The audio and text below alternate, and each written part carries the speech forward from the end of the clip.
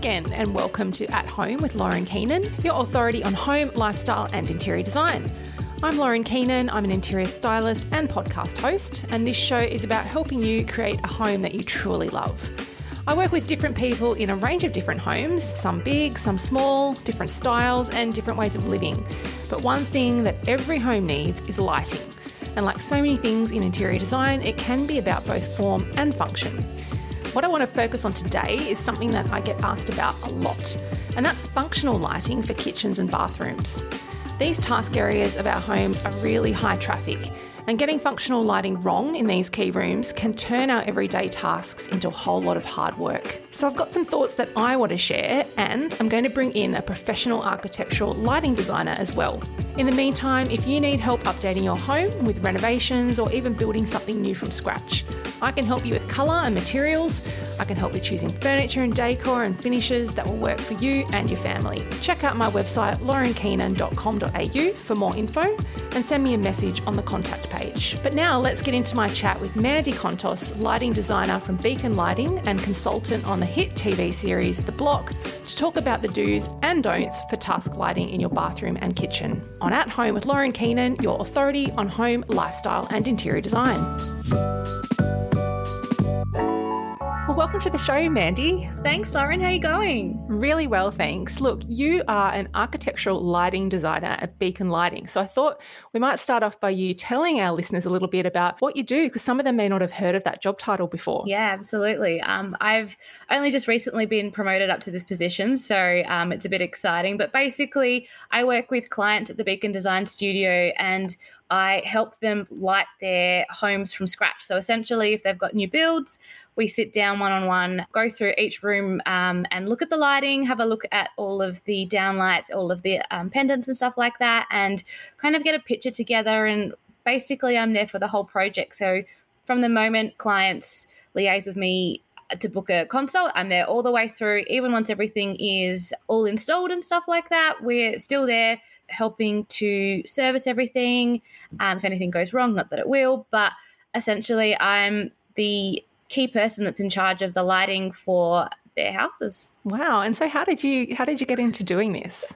Have you worked for Beacon for a little while? I've been at Beacon for 5 years, but I actually kind of just stumbled into it. I'm actually a writer by trade, so I have done all of my studying in writing and just stumbled along it, and the training that Beacon have given has been next level, and I've been able to actually really get quite far quite quickly, just because it's so interesting, and I love being able to flex that creativity of being able to help clients and even people on the shop floor light their houses in unique ways, because it's just there's so much that you can do with lighting that people just miss. Oh, absolutely. Look, and something funny to tell you, I actually used to be a writer, and I also used to work at Beacon Lighting many years ago. Stop it! I did. When I was first starting my design business, I worked at Beacon for a little while and just sort of did that part-time. Yep. And it was actually a really great way to learn more about lighting, and I sort of have found that an invaluable set of skills as I've sort of moved forward with my design business. Amazing. So thanks to Beacon Lighting for that. What store did you work at? I was at Alexandria in Sydney. Ah, there you go. Yeah. That's cool. Yeah. So look, what I thought we could talk about today are two heavy hitters in the house, the kitchen and the bathrooms. Yep. I think these are two areas where we do most of our tasks. We're cooking or we're putting on makeup, things that require us to be able to see the things that we're doing. And yet I find that they're the rooms where people often get their lighting wrong. Yep. So I wondered if you could talk us through some of the mistakes that you see people make in kitchens and bathrooms when it comes to their lighting. With kitchens, probably we'll start with that first. Predominantly people tend to think, okay, cool, we'll put pretty lights and that's kind of it. They don't really think about how much they'll actually use it and using the different layers of lighting. So essentially there are three different kinds. There's the general lighting, the task lighting and the ambient lighting. And the general lighting is the downlight of the space essentially. So that is the one that you turn on for that little bit of light where you need everything to be seen. Then there's the task lighting, which generally sometimes can be in the form of strip lighting under cabinets. It can even be the pendants, depending on what you pick. That generally is the light that gives you the most a visibility for doing your tasks. So essentially, chopping food, cooking, stuff like that. And then there's the ambient lighting, which is almost like the jewelry of the room. So it gives you that soft touch where if it's an open plan living area, which a lot of the houses are these days, it's that little bit of light that ends up staying on while you're watching the telly or something like that. And it's that subtle flicker of light that's above a cabinet, that's underneath your kitchen bench, that can also be your pendants depending on what you've got going on the bench and stuff like that. But essentially, if you have the 3 layers, you have a really well lit room that gives you lots of light to see what you're doing, gives you lots of light to entertain, and also gives you the ability to have that space feel really good, because lighting generally, it's about how you want the space to feel, and then kind of work back from that. And I think we've all, whether it's our own home before we've made some improvements, or maybe an Airbnb or something like that, where you've gone to like prep some food or a cheese platter or a glass of wine or something in the kitchen, and you're like, where are the lights? Yeah. I can't see what I'm doing. Yeah. And that's because they haven't ticked off those 3 areas, isn't it? Absolutely. The task, general and ambient. Yeah, definitely. I know, like in my house, it's actually my fiance's home, but working on changing the lighting in there. But at the moment, the bench light, it's very minimal. So one of the things that I plan to update is actually put proper light over the benches and stuff like that. And I've had like in previous apartments where I've had to figure out which side of, the bench with the downlights needs to be on so that I can see exactly what I'm doing and stuff. So stuff like that in mind. Also make sure that when my clients come to me, I'm like, what are we doing with the bench? And they're like, oh, we're using it this in this way. And I'm like, great, this is what we need to do for it so that you can actually have it functional. And what about some of the errors that people make in bathrooms? We're going to get onto the right stuff soon, but what are some things, some horror stories you've seen or heard? Downlights above basins drive me nuts. The shadowing for, when you're trying to do your makeup it's hard. So generally things that, you don't have enough light and then you don't see where you need the light. So essentially, if you're in the shower and there's a downlight that's off to the right versus closer to the left, it makes it quite difficult if you're trying to shave your legs or something like that. Like, yeah. You miss bits and stuff. So it's just making sure that you have all of the spaces kind of worked out and the worst possible thing is to have not enough light in a bathroom where you need a lot of light. Exactly. Well, look, we've covered off then some of the things not to do or things that you want to fix. Let's get on to how we do it right. Yeah. So let's start with the kitchen.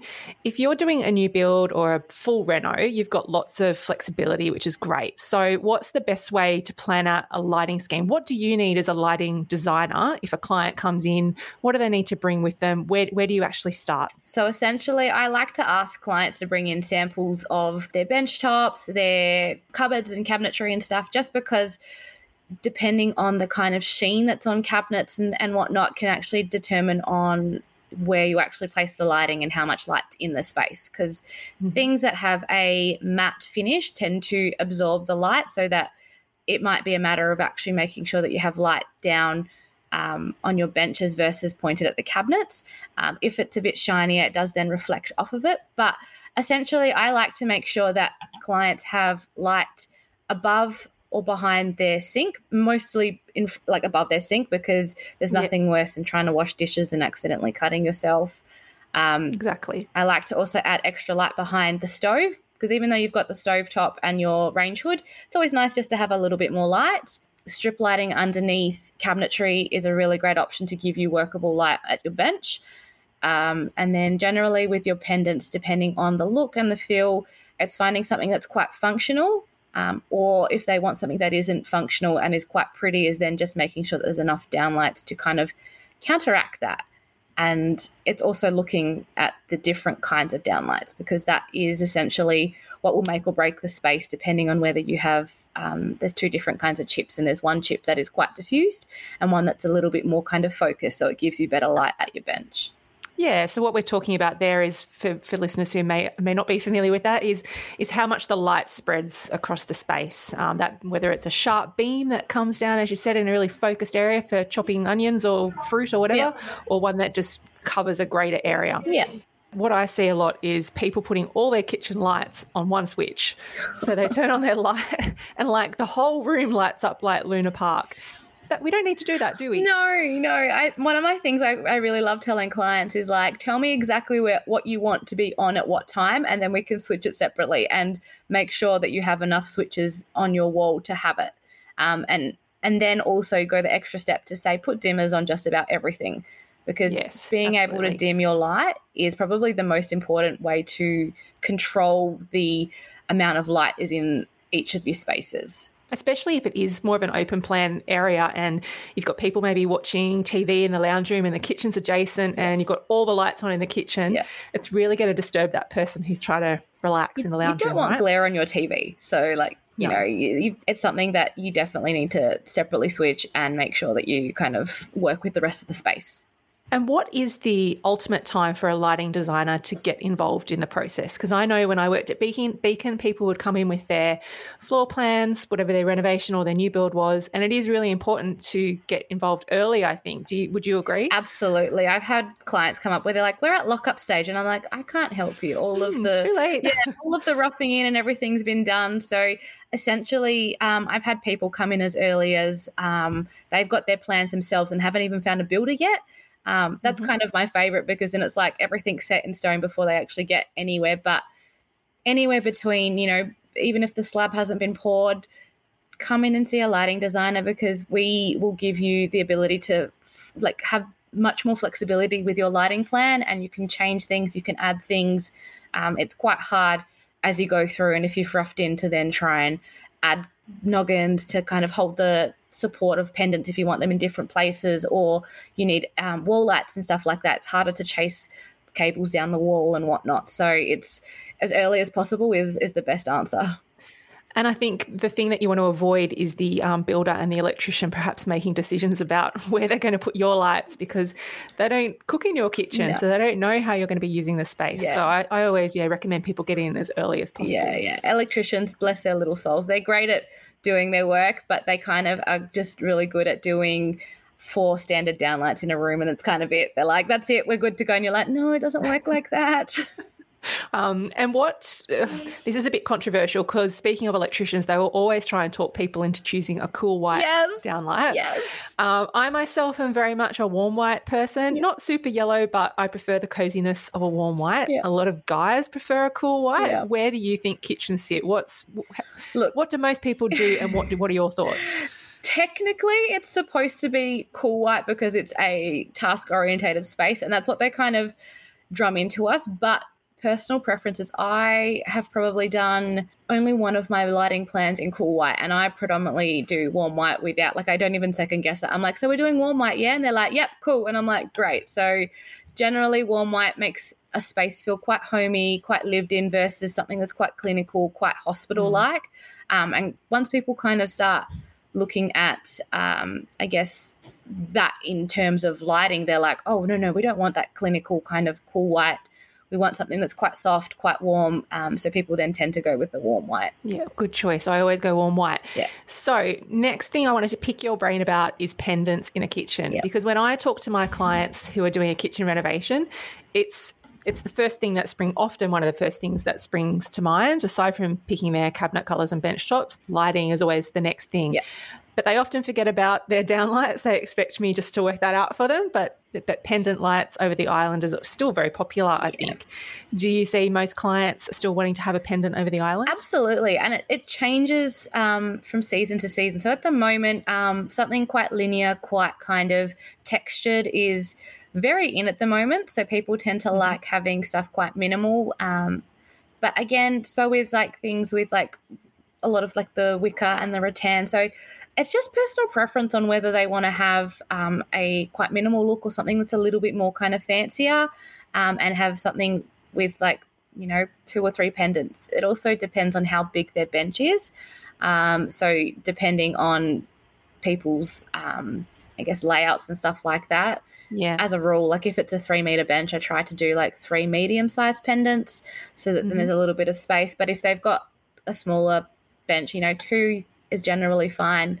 It's completely up to, the way that they want the space to look. And I often find that odd numbers seem to work better, I think. I mean, sometimes there'll be a call for having 2 pendants, but quite often one statement one at the end of an island, or three, or if you've got a massive island, then maybe you'll do 5. But 3 tends to be kind of the perfect number, doesn't it? Totally, yeah. And then what about how high should people hang the light from their bench top, from their island? You know, how much space should they leave to the bottom of the pendant? Yeah, it totally depends on the size of their ceiling and how high up it is.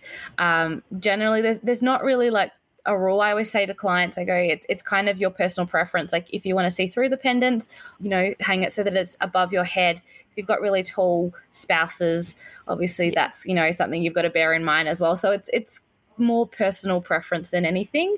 Typically it should be so that you can't shove your fingers into the light socket, but well, nobody wants to bash their head on the pendant light where they're cooking dinner. Exactly. So I think that tip about working out, you know, who's the tallest person in the family, who's generally going to be in the kitchen, and aim for sort of somewhere a little bit above their head height. Absolutely. Or maybe if they are really tall, you go for a different style of lighting. Absolutely. Yeah. And if you've got like a deeper bench where it's not quite, you know, slim, you can afford to kind of have those hang lower because you can put them in the center of the bench where no one's going to whack their heads.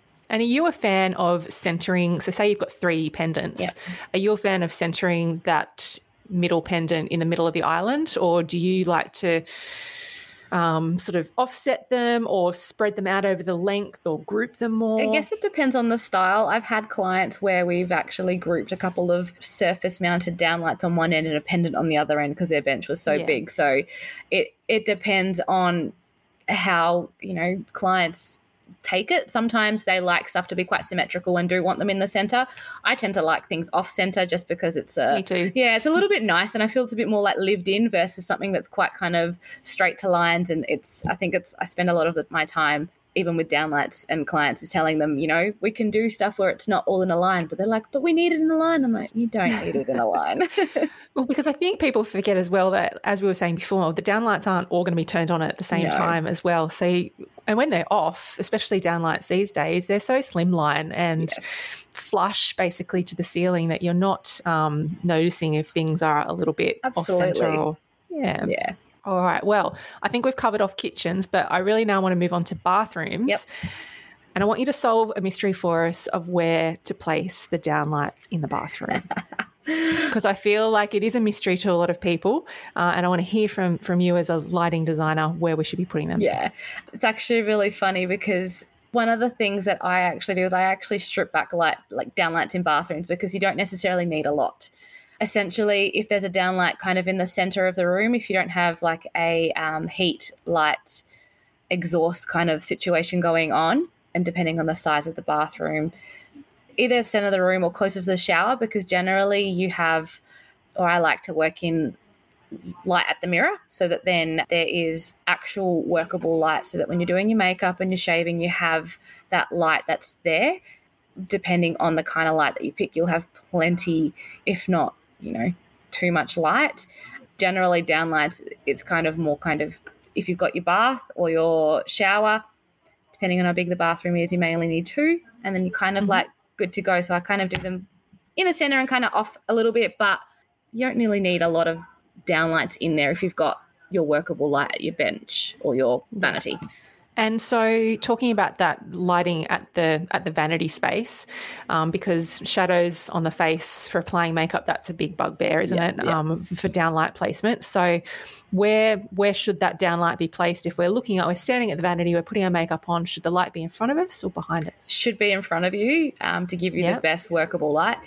If you can't put something in front of you, there's actually a really cool trick of putting your downlight and actually focusing it and reflecting it into the mirror, because once it reflects back, it actually gives you virtually no shadowing. So it's a matter of just bringing it back a little bit, focusing it in, and then you're kind of good to go. So if you have to put a downlight, that is generally the rule to go. Otherwise, wall lights in front of your face, best option that you can do. Yeah, definitely. If you can have some either wall lights, or there's some really cool mirrors these days that have sort of the makeup lighting built into them. Yeah. Are they popular? They are really popular. I know that with the ones at Beacon range, I always tell my clients to add extra light because they're only very soft. So, you know, they're 250 lumens, which in the old school way, it's roughly about, you know, 20, 25 watts of brightness. So it's not necessarily enough but it's always better to have a little bit more when you're trying to apply makeup and stuff like that. And what about then colour temperature in a bathroom? So when we talk about colour temperature, going back to what we were saying before about warm and cool, they can technically be the same brightness, lumens, but it's just whether you're going for the warm or the cool undertones. Yeah. What's best for applying makeup? Look, I really like warm white. It's closest to the incandescent, which is actually a true colour rendering. It's the true color. Get technical, man. Yeah, it's okay. I don't want to go too technical, but it generally, like, lighting has a color rendering index, which essentially means that depending on where the actual light is, it depends on how bright and how vivid the colors actually are. So anything that is a 3000 Kelvin, which is a warm white, is kind of closest to incandescent, which means that it's going to be quite true to color. So there's always quite a big dilemma. And I know that when you get a whole bunch of Beaconites in a room, people will say left and right and center that, cool white's the right color to put in a bathroom, but warm white generally is kind of closer to what it is naturally the best color. A lot of mirrors and whatnot do have daylight and cool white as their kind of standard color. I personally would steer clear of that because there's only so much you want to see. You don't need to see everything. Like, we don't want to see all our wrinkles. Exactly. All your wrinkles, all your pores, you'd be like, oh my God, not again. I'm like, I missed the hair. Like, yeah. So I go with warm white just because it's much more flattering versus the cool white where it's, quite stark. Yeah, exactly. Now, we often see on TV shows and in magazines, they'll have a pendant light placed right over the top of a bathtub or a sink.